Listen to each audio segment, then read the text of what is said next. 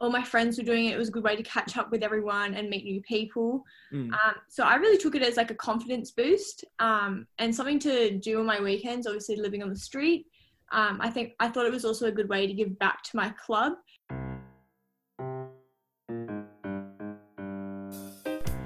Welcome to Swim.Rocks, the show that shares ideas, information and inspiration between swimming people who stay dry. My name is Lachlan Vane Tempest, and one of the biggest issues we have at swim meets is not having enough technical officials. Majority of our officials are adults who have been in the sport for many, many years, but like every workplace or organisation, swimming is in need for young blood. Today we are asking the question, why don't we have a large number of young technical officials? In this podcast, we are talking to a former swimmer and young netball umpire, Lauren Bird, about why netball has so many young umpires and what swimming can do to attract young officials. Enjoy! G'day everyone, and welcome to this episode of Swim.Rocks. And as the demand for technical officials increases, we look towards our youth to become the next generation of referees, starters, marshallers, or whatever, you name it. But why don't we have a large group of young technical officials here in Australia? Should they get paid? Could it be more interesting or welcoming? To answer just some of these questions and give us an idea of what we can do to draw young technical officials to the ranks, we are talking to a young lady who was a young netball umpire for years. We now welcome Lauren Bird to the show. Welcome, Lauren. How are you? I'm good, thank you. How are you? I'm good. And where have we caught you today? We're just in my bedroom at the moment. Yep, and you were saying that your computer had to update just beforehand, so yeah. This should be crystal clear. Now, you were a former swimmer at Abbotsleigh, was it? And anywhere else? No, just Abbotsleigh. Well, just Abbotsleigh? Some days at Cherry Hills, but competitive at Abbotsleigh. And how long were you a swimmer for? As long as I can remember. Yeah, and what was your career highlight? What was the big show? I think it would have to be winning state in a relay. Yeah. Way back in the day. It was my first state medal and I still got the pictures up on my wall. I love it. Oh, excellent. Now, we're talking about your careers as a netball umpire, and it's safe to say that netball umpires are a sport within a sport in a way. I know up here on the Central Coast that the Central Coast Academy of Sport, they do, or they still do, or they did, a netball umpiring program. Before we get on to that, how long did you play netball for, and how long did you umpire netball for? So I started netball probably when I was about 6 and I loved it. And then I think I started umpiring about 13, which is, I think you can start at around 11 or 12, but I waited just because my swimming career wasn't really sure I had time for it. But then I decided to jump into it just for something new, bit of cash. And yeah, I really enjoyed it. Yeah, we will be talking about cash soon enough. So the biggest question that we want to ask is why you got into netball umpiring in the first place. What was the draw card? If I'm being honest, I think it was the money. It wasn't a lot. I think I got about $8 a game, but right. I live very close. I live on the street of my netball courts. So it was very easy for me to get down there. I loved doing it. I'm a very independent, outgoing individual. So I just loved taking control of the game. All my friends were doing it. It was a good way to catch up with everyone and meet new people. So I really took it as like a confidence boost and something to do on my weekends, obviously living on the street. I thought it was also a good way to give back to my club. Even though they're paying me, we had this system called a buddying system where an older umpire would go down and help a younger umpire and do all that kind of thing. So I thought it was a really good way to give back to my club who had done so much for me. Well, I think you just answered my next question as well, as what did you enjoy about netball umpiring? But what did you not enjoy about netball umpiring? Definitely the parents. The parents are another bubble of the game, I guess. You've always got the mums on the sidelines who will call you up on your mistakes, even though it's a simple mistake. I think the expectation for umpires is quite high by the parents. But, they all do come to settle down and realise that it is just a game, but especially when it's just starting out, the parents can be a bit vicious. Yeah, and the people who would have a go at a poor 14-year-old girl for making a simple mistake, that's just ridiculous. I think we're lucky in swimming we have, the parents up in the stands at SOPAC or wherever Yeah. Now, you mentioned before that you started out when you're a little bit younger. Is there certain grades that you're allowed to coach at that age, or were you allowed to referee, when you were like 13, were you allowed to referee 17-year, 18-year-old games? Yeah, so how they work at my local district, which is KNA, the Ku-ring-gai, they have a badge kind of system, which is through the association, but then through your club. So you start on an unbadged and you can work it all the way up to a national A or a double A, which is like umpire super netball. So you start on what you call an unbadged, then my club went through the low D, mid D, high D, and then you can go for your national C. So when you first started out, you have an unbadged and you'd umpire very low games, and they wouldn't ask you to umpire high games. And then as you got more confidence and knew the rules more, you go up badges until you got to where you want to be. So yeah, I think that was a good way of doing it, as, you know, you didn't just get dumped on, you know, the 12As with all the vicious mums on your second game of umpiring. I think it was a really smart way to do it. And then as well as that, the pay went up with each badge. So, right, you know, you weren't me, a national C, I wasn't getting the paid the same as an unbadged. So I thought that was a fair way of distributing pay as well. Yeah, and that's a bit of a encouragement tool as well. You know, the higher that, the more you do and the higher that you get, the more money you get. Now, you mentioned a little bit about the badges, and that's a bit of a pathway, but what is basically the full pathway from the moment you say to your club official, I want to become a referee? Yeah, so they'll look at you and go, great, welcome aboard. They're really supportive. When you first sign up, you've got to go through like a little day course, which is really good to you get like your whistle, your rule book. They go over all sorts of rules that you can get confused with, et cetera, et cetera. Then you can work your way up to the ranks until you get to your high D. A high D is the highest you can go within your district. When you want to go for your national badge, so like I have my national C, you have to do like an online quiz. You have to go to a couple of courses like with Netball New South Wales, that kind of thing, and they run you through. And then you have to do like a prac exam almost within your district, where the head umpire from your district will come down and grade you and make sure you're acceptable for your national C. And then you'll keep doing that. You've got to do some carnivals if you want to get your Nat B, and so on and so on. So there's quite a pathway. It is quite a good pathway, I feel, especially down at my association, because I feel like they don't make you, like they'll push for you to get your national C, obviously, because they want to say, we've had 20 new national C badges this year and it'll be a good promotion for our association, but they won't put you up there until you're ready, which I found, unlike some other associations, they will just push them right up and they're not ready and they just crumble. But I found that at my association, that's not the case, and I was only going to put on it when I was ready. Yeah, well, I think that your association did it the right way and not just throw kids in the deep end just to, you know, learn it on the job, guys.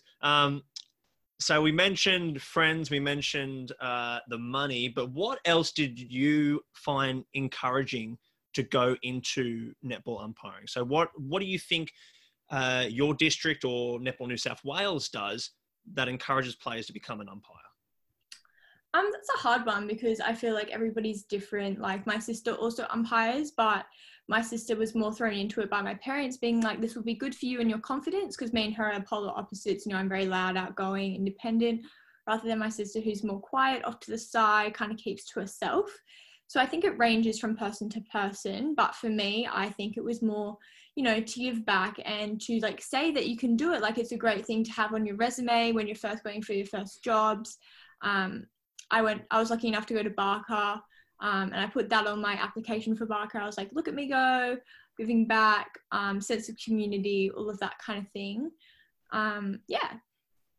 And so you said that when you first start off, it's $8 per game.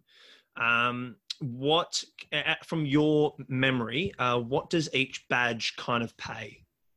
It really depends on your club. So the more umpires your club will have, it's pretty hard to explain, but they'll have different pay rates. So for instance, my club was a pretty low paying club, even though we had more umpires, probably because we had least registrations. I'm not sure how it really worked, but I think an unbadged was like $8 and a low D was 10, mid was 12, high was 15, Nats it was probably about 16. But then when you go into like the later time slots, you get a minimum pay of $20 to really like influence people, because the 3:40 time slots are later in the day. You don't really want to stick around for that long. So they put that pay in there to try and like influence and encourage umpires to try and umpire it. And so how many games would you normally do a day? I'd probably try and umpire about 2, but then buddy another 2. So my sister would normally play at the 8 o'clock time slot. So I go and watch her game, and then buddy the 8:55, then 9:50. Maybe buddy again the 10:45. I'd warm up during that one, then play at 12:50, then umpire 2:10 and 3:40. Wow. So sometimes you might be walking away with $100 and $150 in your pocket on the way home. That'd be the dream. So allegedly it's a non-contact sport, right? But it can get pretty feisty. How do you deal with athletes and parents, as you said, who are frustrated or angry or just simply rude? So they train you really well in this. I've never really had problems with it. They tell you to be like, have a more aggressive tone against them, not being rude, but letting them know that you know and you are going to officiate the rules. So if they do something wrong, you will pull them up and you can give them cautions. And if it leads to that, you can send them off the court. Again, I've never had to do that, but, and same with the parents, you can stop the game and turn around to a parent and ask them to leave or to be quiet, obviously without being rude. And they have to listen to you as you're the umpire, so you can stop the game until they leave or anything like that. And then, as well as my association, we have our wonderful committee up at the little clubhouse, and they can come down and help you at any time. They can tell parents to leave if they don't listen to you. So yeah, I think it's really well disciplined in our course. Also with the players, they're really well disciplined by their coaches. I think the only exception to that is when you start getting up to the ladies' grades where they think they know it all. And obviously a 40-year-old lady versus a 14-year-old umpire, there is a bit of power imbalance, but most battle of the Karens. Yeah, pretty much. But on the whole, I think they're really well disciplined, and no one's gonna come out and attack you unless you do something really wrong. And then most of the time they'll just come up to you and be like, hey, I know you're umpiring, but like, I'm an umpire myself, just thought I'd clear this rule up for you. It's in this page in the rule book if you wanted to clear it up for yourself. I've only had a few encounters where people have been really rude. And how many people have you kicked off? I've had to kick no one off, which is really? Great. I've given a few cautions, but it may have been a warning, but I've never actually had to send someone off the court. It's great. Oh, I would have loved to kick someone off. That would have been such a thrill. Oi, mate, get out of here. Yeah. So you talked about the buddying system, Lauren, and you went with a senior umpire as well. What was the conversation like? Because we have heard that young people who are becoming swimming umpires don't find it appealing because how some senior umpires talk down to them and make them feel inferior. Were you ever in a situation like that? Definitely not. So each club has a umpire convener, and they will come around to most of your games, watch you, tell you little tips, everything like that. I was lucky enough to have a great one. She was never rude or anything like that to me. If I made a simple mistake, she'd come up and be like, hey, just so you know, you've made this wrong. Just try to do this a little bit better this time. Here's something to focus on. So I really felt included with the older umpires. I think they were really good. They would get around your games, particularly when you're on the top 4 courts where the top grades were playing. Everyone would cheer you on, make sure no one was talking smack behind you, that kind of thing. So I felt really included, which was really good. Oh, that's good. That's good. And obviously we've been saying that, we don't have enough young referees and young officials in the swimming ranks. Why was swimming not an officiating option for you? Was it not appealing, or was netball just more exciting? 2 main reasons, I think. Netball was just really close for me. I didn't have to travel. I'd literally walk 5 minutes on foot. But also swimming, officiating, I feel like as a competitor, I didn't really have time for it. I was in the pool 7 times a week, every morning, every afternoon, as well as completing school, especially I stopped swimming when I was in year 10, but you can imagine for all the people who are still swimming up through their senior years, it gets really hard with studying and then school sport commitments as well as swimming.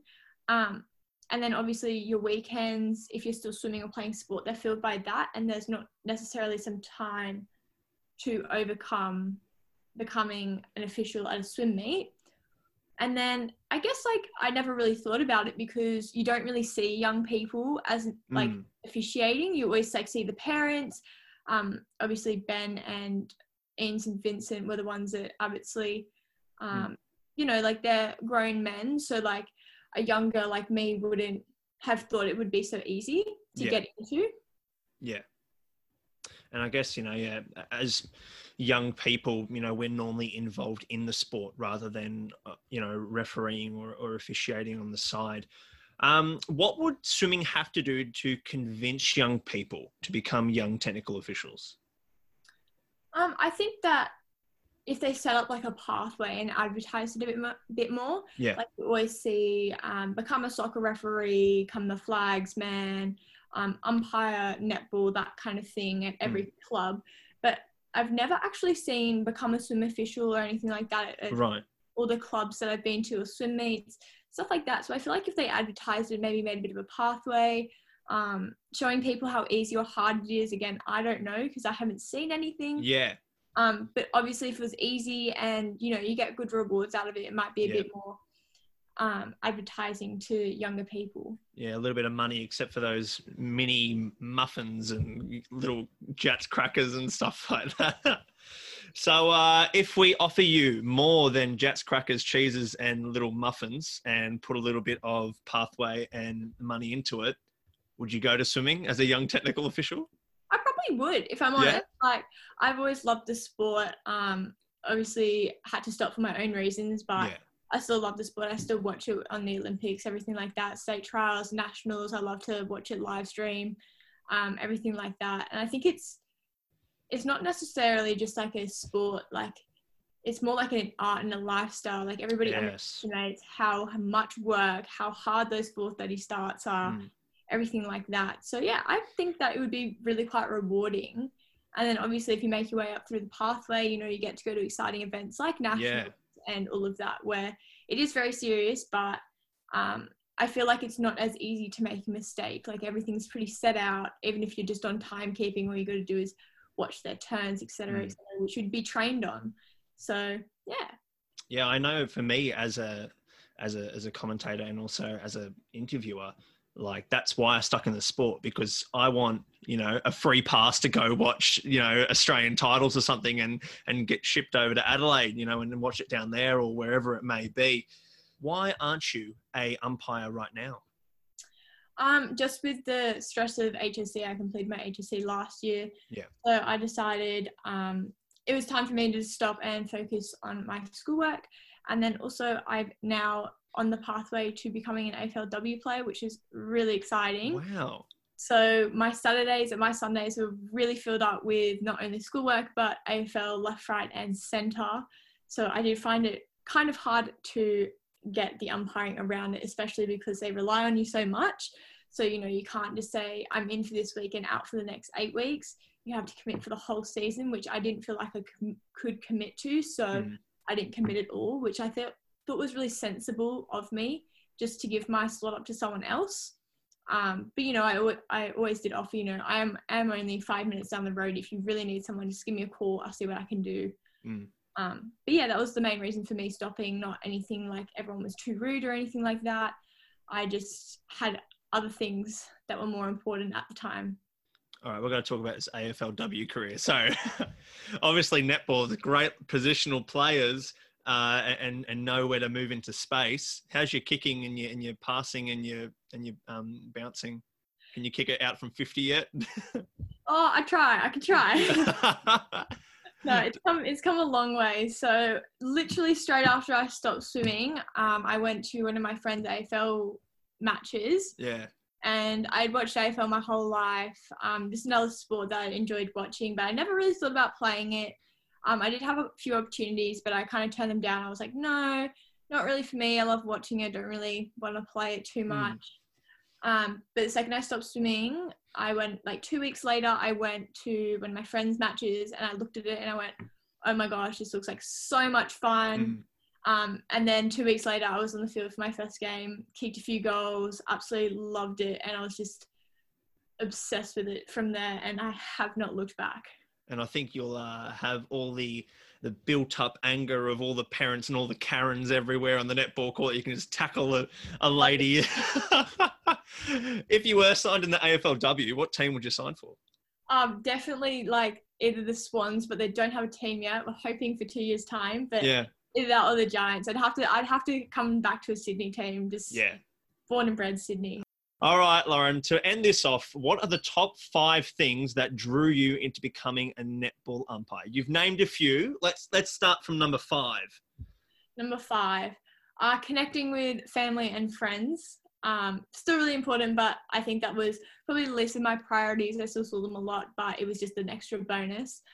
Number 4, probably getting a bit more confidence, learning to stand up for myself in situations where I may not always be right.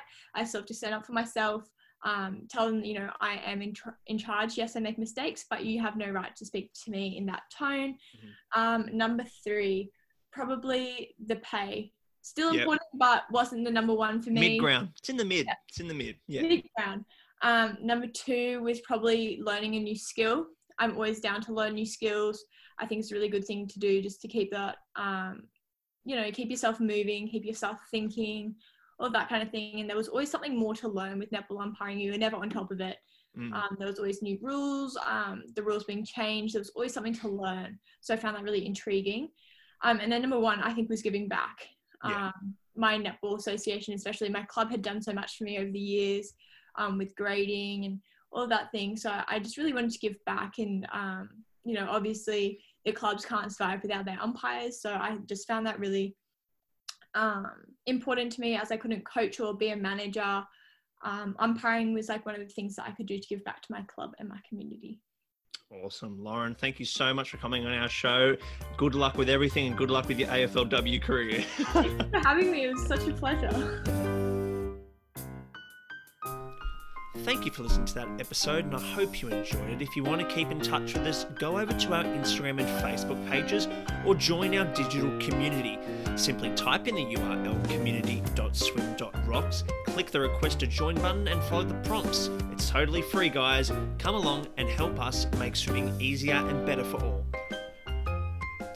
Make sure you tune into next week's episode, but until then, everyone, stay safe, stay healthy, and stay dry.